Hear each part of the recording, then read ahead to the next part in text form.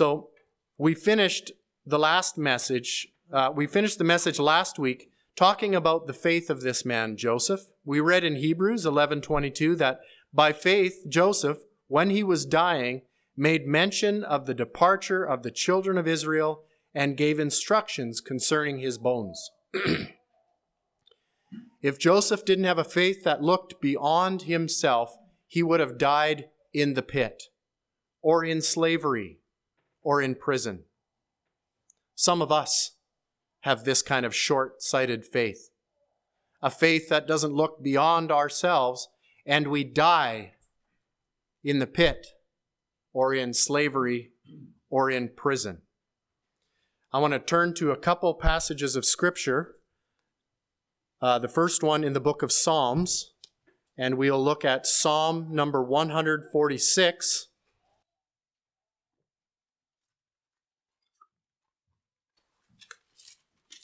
Psalm 146, verses 3 and 4.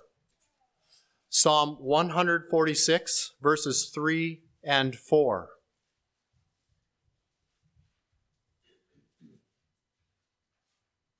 Do not put your trust in princes, nor in a son of man, in whom there is no help.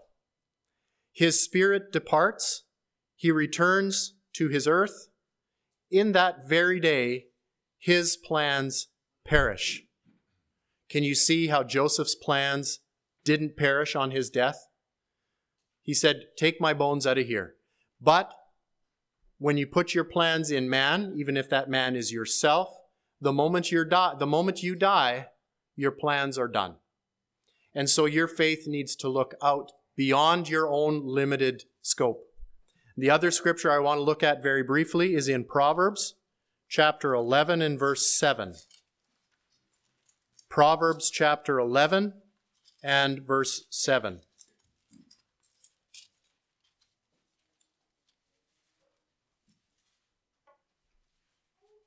Proverbs chapter 11 and verse 7. When a wicked man dies, his expectation will perish, and the hope of the unjust perishes. And this is not who we want to be.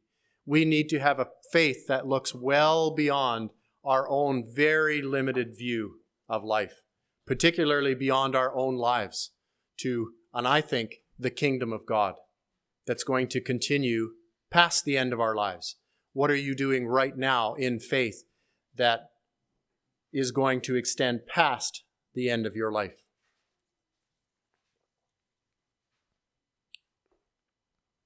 I'm going to complete the overview of Genesis today. We're going to touch on a lot of things that deserve a lot more time. But I want to plant the seeds in our mind of what's happening in the story of Joseph. If we pick up the story of Joseph and just read it, there's a lot there. But when we see how it fits in to the book of Genesis, and then we look at the story of Joseph, so much more begins to blossom out of that story. And so we're going to jog through Genesis.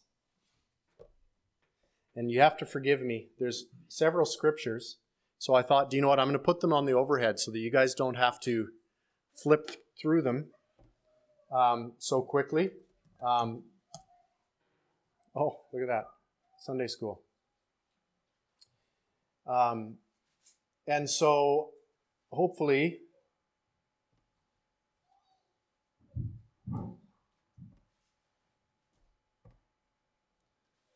by doing this, we can zing through Genesis.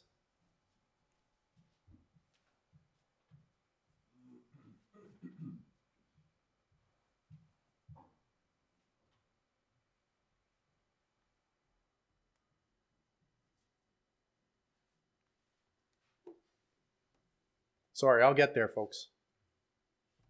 I'm not a technology guy.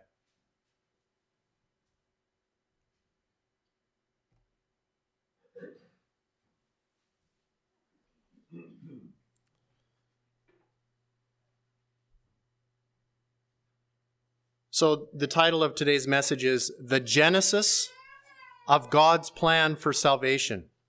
In the first part of the book of Genesis, we have the creation and the organization of the universe.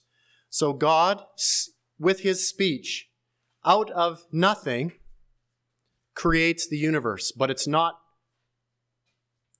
really ready yet. And you can see that in the mind of God, he's preparing for some event. So something's in the plan of God that we haven't run into yet. So in chapter 1, verse 1, we have, in the beginning, God. So we know where the story starts. We know who the main character is. We also have, in John chapter 1, verse 1, the Gospel of John, in the beginning was the Word. And the Word was with God, and the Word was God. So we see that Jesus Christ himself, right there at the very beginning, is speaking the universe into existence and beginning to organize it toward a goal. So we know who the main character of the story is. On many levels, one of the main issues in Genesis from beginning to end is this: can we trust God's speech? Can we trust God's speech? And it is exactly here that each of us will experience some sort of an attack.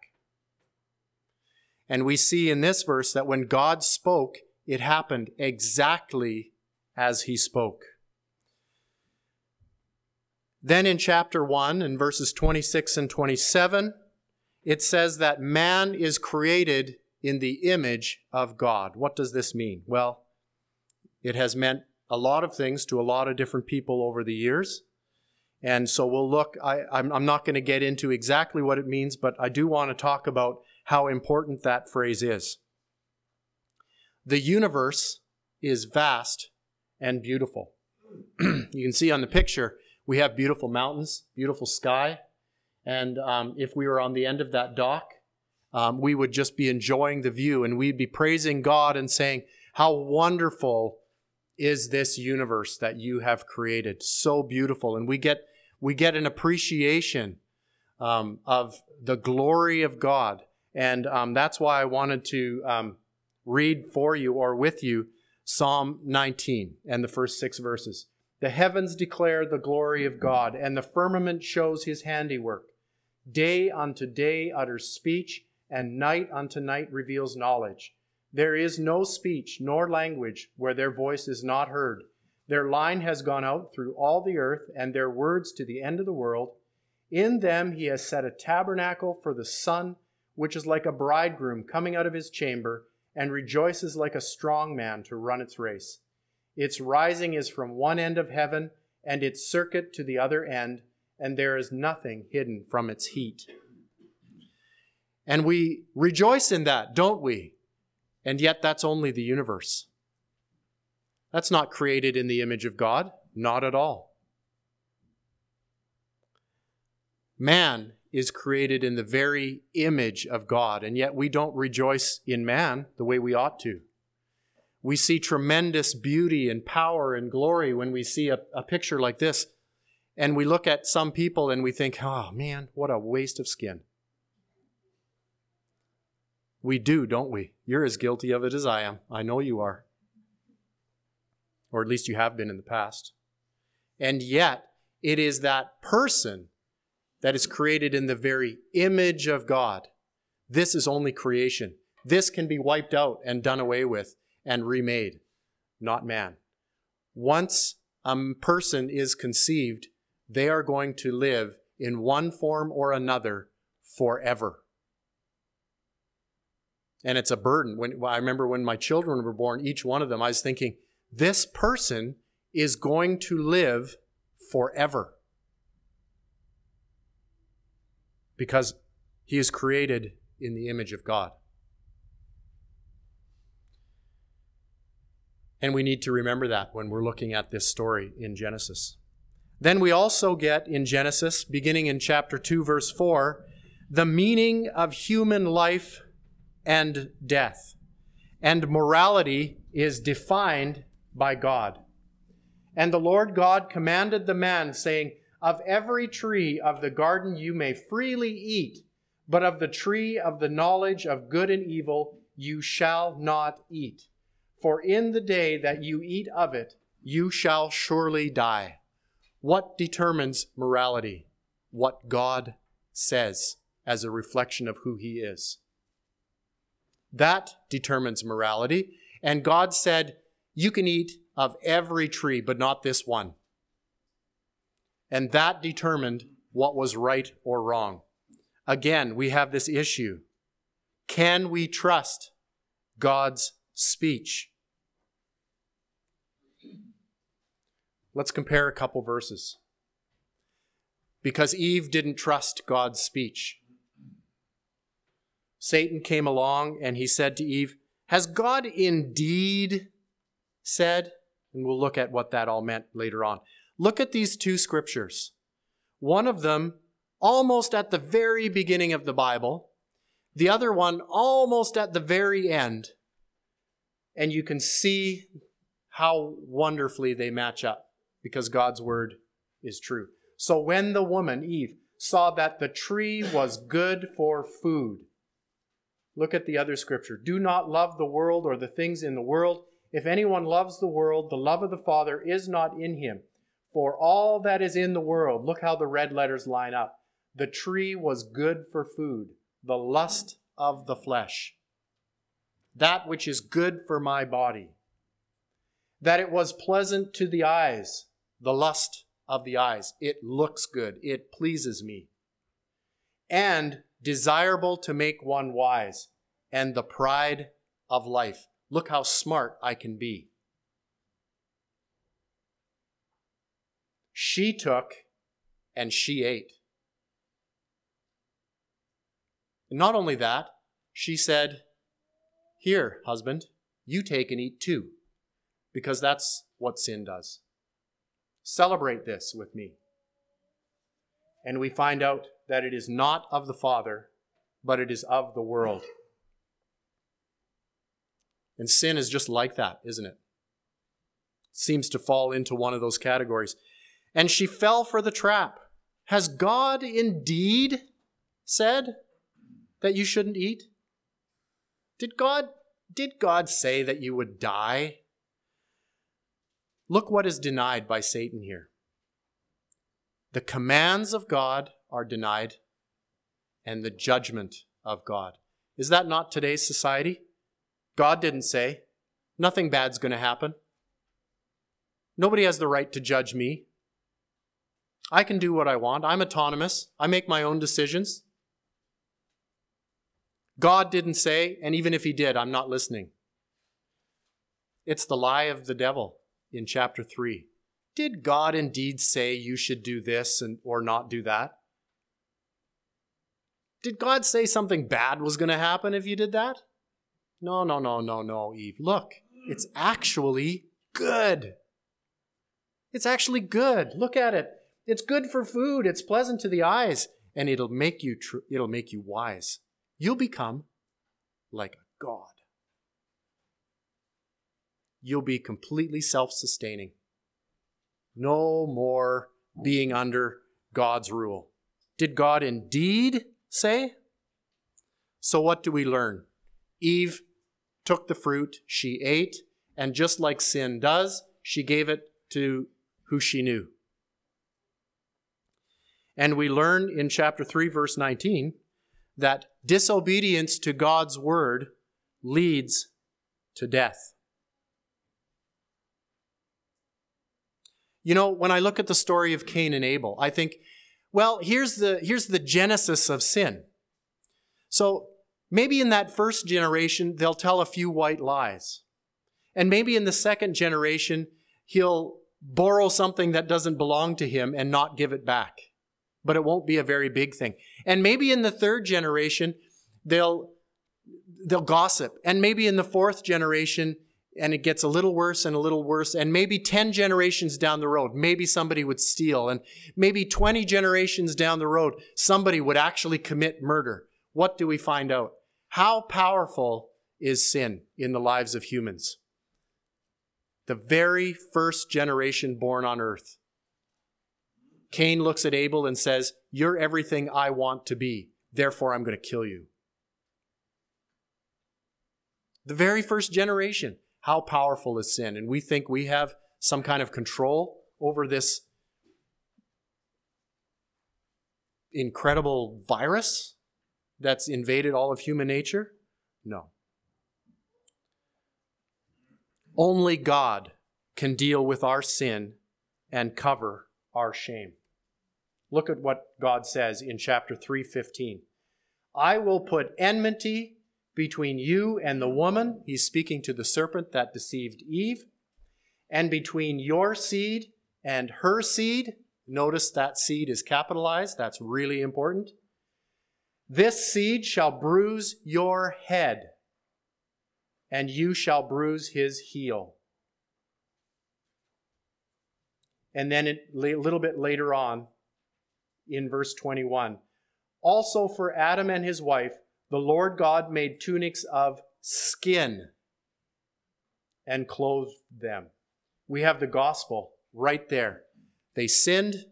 God came with the gospel. I'm going to send a seed of the woman. He's going to destroy the works of the devil, but not without suffering a tremendous amount first. And then God said, I'm going to cover I'm not just going to take care of your sin. I'm covering your shame as well. I'm covering your shame as well.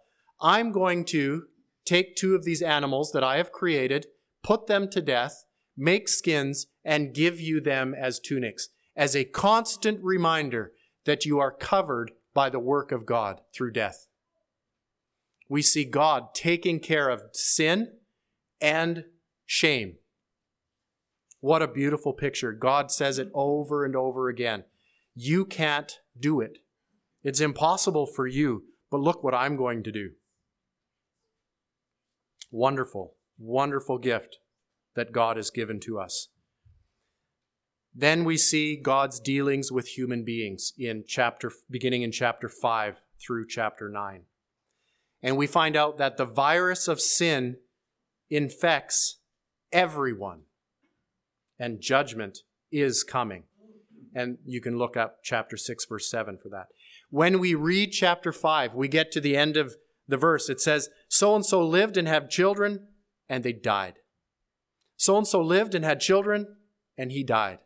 So-and-so lived and had children, and he died. So-and-so lived and had children, and he died. And he died. And he died. And then he mentions Enoch. And Enoch walked with God, and he didn't die. Enoch walked with God, and he didn't die. And then Enoch's son died. And the next person died. What do we learn? Sin infects everyone, and judgment is coming. It is the word of God. What can man possibly do? Chapter 6, verse 9. Walk with God. It's your only hope. Do you want to live? Do you want to live? God says. Look at the story I'm telling. Do you want to live? Walk with me. Walk with me. Then you'll live.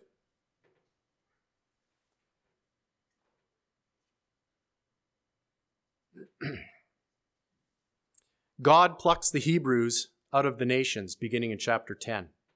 Oh, by the way, I forgot to mention. Do you know who else lived when God sent judgment? Noah. Why? Noah walked with God.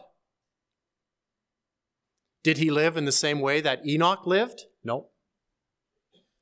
God had different ways of bringing judgment.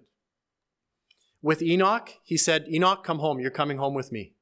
With Noah, he said, Noah, you're going to go through something tremendously difficult. Walk with me, and I'm going to deliver you. How do we deal with everything? How do we deal with the death? How do we deal with everything that's going on earth? Walk with God. That's God's story from the beginning. Walk with me. Listen to my speech and live. Walk with me in the garden. Walk with me in your life. Walk with me through the flood, and you will live. Then God plucks the Hebrews. Hebrews, by the way, just means kind of a homeless one, a wanderer, a tent dweller. And God looks at these Hebrews and he plucks them out of all of the nations. And we see that beginning in chapter 10. So here's this story of Babylon. And it's when you're reading through Genesis, sometimes you think, why is that story there? It's just kind of plunked right in the middle there. And it's a little bit out of order, really, because we've learned that there's been other nations and they had their own languages. We learned that earlier on. But then we have this story of Babylon just kind of plunked in there. And I'll tell you why in a moment. But we learn something about the foundations of the city of Babylon. In chapter 11, verse 4, the men gather together and they say this, let us make a name for ourselves. Let us make a name for ourselves. That's the shaky foundation on which Babylon is built. The men get together and say, let us make a name for ourselves. By the way, Babylon is in a land called Ur. Do you remember where Abram gets called out of? Ur. Very close. About 100 kilometers south of where Babylon is. So the peoples are dispersed and Abraham comes about, and it's really difficult to get a timeline as to how far Abraham comes after the Tower of Babel. But it looks to me that it's between about 40 and 150 years. And so here these people to gather together and say, let us make a name for ourselves, and then they're dispersed. And then God calls to Abram out of this area, and in chapter 12, verse 2, look at what he says. I will make your name great. I will make your name great. You're not going to make a name for yourself. I will make your name great. And then God promises the seed, capital S, through Abraham's line. Abraham was keenly aware that God had promised a seed that was going to be the answer for sin. And then God comes to him and says, Abraham, by the way, this answer for sin is going to come through you. I can't imagine how excited Abraham was going to be. It's going to come through me? Yes, Abraham. The answer to all of man's sin is going to come through you. He must have been thrilled. And we see that promise in chapter 12, verse 3.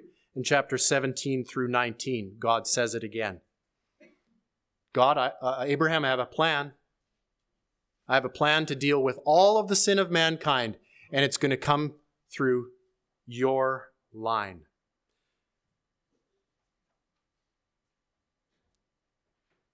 And then Abraham has a son, Ishmael, by his own maneuverings and the maneuverings of his wife. And God says, no, that's not where the answer is coming.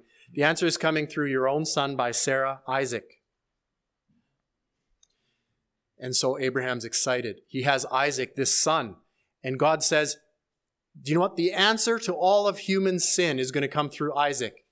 And he's excited. And then God says, Abraham, take Isaac and kill him. And we think, how can this possibly be? This was not just Abraham saying, this is going to hurt. I love my son. I have to do what God says, but I love my son. Abraham saying, how is sin going to be dealt with if Isaac's not around? God said he was going to deal with sin through Isaac. And now I have to kill him? What's going on? Well, we know what's going on. We read it earlier. Turn back to Hebrews. Actually, I have it. By faith, Abraham, when he was tested, offered up Isaac, and he who had received the promises offered up his only begotten son, of whom it was said, in Isaac your seed shall be called. Why was he able to do this? Because he concluded that God was able to raise Isaac up, even from the dead, from which he also received him in a figurative sense. Do you see God's story here? What a type of Christ this is. And the ram comes along as a replacement, and the ram gets caught in the thorns. Remember someone else in history that has a crown of thorns that is going to become the replacement sacrifice? I seem to recall a story about that later on after Genesis. Do you see God's great plan? And Abraham's going, God, well, I'll do what you say because I know you can raise Isaac from the dead. Because, by the way, Isaac was only a lad. He didn't have any children yet. So the only way the Messiah, the seed, was going to come is if God raised him from the dead. So Abraham said, yep, I'll do what you say. And in his heart he knew, because God can raise Isaac from the dead. It is because the resurrection of the dead is the hope for mankind. The story of God. Through and through. Every time we look at the Scripture, all the way through Genesis, we see the story of God working its way out. And he picks a particular group of wanderers and he said, I'm going to bring salvation through this group of wanderers. And these group of wanderers, these Hebrews, they contain the promised seed. Because the seed in chapter 26, verse 4 is promised through Isaac. Then Isaac has two sons.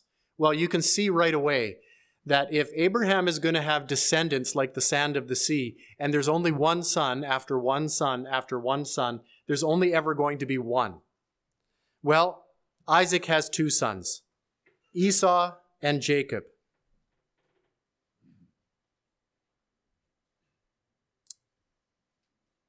And God says, Jacob is the one. It's the younger. It's the younger I have picked, not the older. And that's a theme that runs all the way through Genesis. It's the younger I have picked, not the older. Then Jacob becomes Israel. How does Jacob become Israel? He wrestles with God. He wrestles with God. Becomes Israel. And now in chapter 32 and 35, Israel has 12 sons. Now we begin to see a nation coming from Abraham. He has 12 sons. Now, I want you to picture this wonderful Christian home. 4 mothers, 13 children. One of the mothers is unloved. 2 of them are servants. I feel sorry for Jacob. Very often when I look at the story of Jacob, I think, you turkey. Manipulating, getting your fingers in every situation you can possibly get your fingers in. I feel sorry for Jacob. Why? Jacob's father never really loved him. You remember the story? Who did Jacob's father love? Esau. And he made it plain. There was Jacob living in a house where his father didn't love him. And so what do we see in the life of Jacob over and over and over again? A driving craving for love. And he sees Rachel and he says, oh, that if I'd had that, then I would have love. And that doesn't work out. I feel sorry for Jacob. And it's in this family, a father who had a father that didn't love him, a man who took 4 wives, didn't love the first one, and therefore the children from that first wife weren't very valuable, and 2 servants, and he didn't really care for those kids very much either. But he had one wife whom he loved, and this wife has a child, 2 really, but the first one is Joseph, and it's in this situation that Joseph grows up. Can you imagine? Joseph grows up, and this is like modern day. You should put this in a modern day children's book. Joseph grows up with 1 dad and 4 moms. 11 half-brothers and a half-sister who's been raped. And Jacob believes that the seed, the answer for all of man's sin, is going to come through Joseph. How do we know? He gives him a coat of many colors. You're the one, Joseph. You're the one. But that's not God's plan. That's not God's plan at all. God has other plans for Joseph. And that's what we'll get into next week. So I'm hope with this really quick overview you see the wonderful plan of God. What is it? To somehow bring the seed, the answer to sin and shame to all mankind, and he's working out his plan. And it's in this plan we get this story of Joseph, and that's the story we're going to be looking at. And I think it's so important that we see this wonderful overview of God's answer to sin. And for those of you that read all 50 chapters of Genesis, I'm hoping you're reflecting on some of these things and saying now, aha, I see what God was doing. I see what God was doing. The people there didn't. Not a chance. You look at what Judah did. What a turkey. I would have liked to slap Judah. God had a plan, and God had a plan for Joseph. And we've seen the home that Joseph grew up in. You think Joseph had issues? Oh, Joseph had issues. We'll start with Joseph issues next week. Let's pray.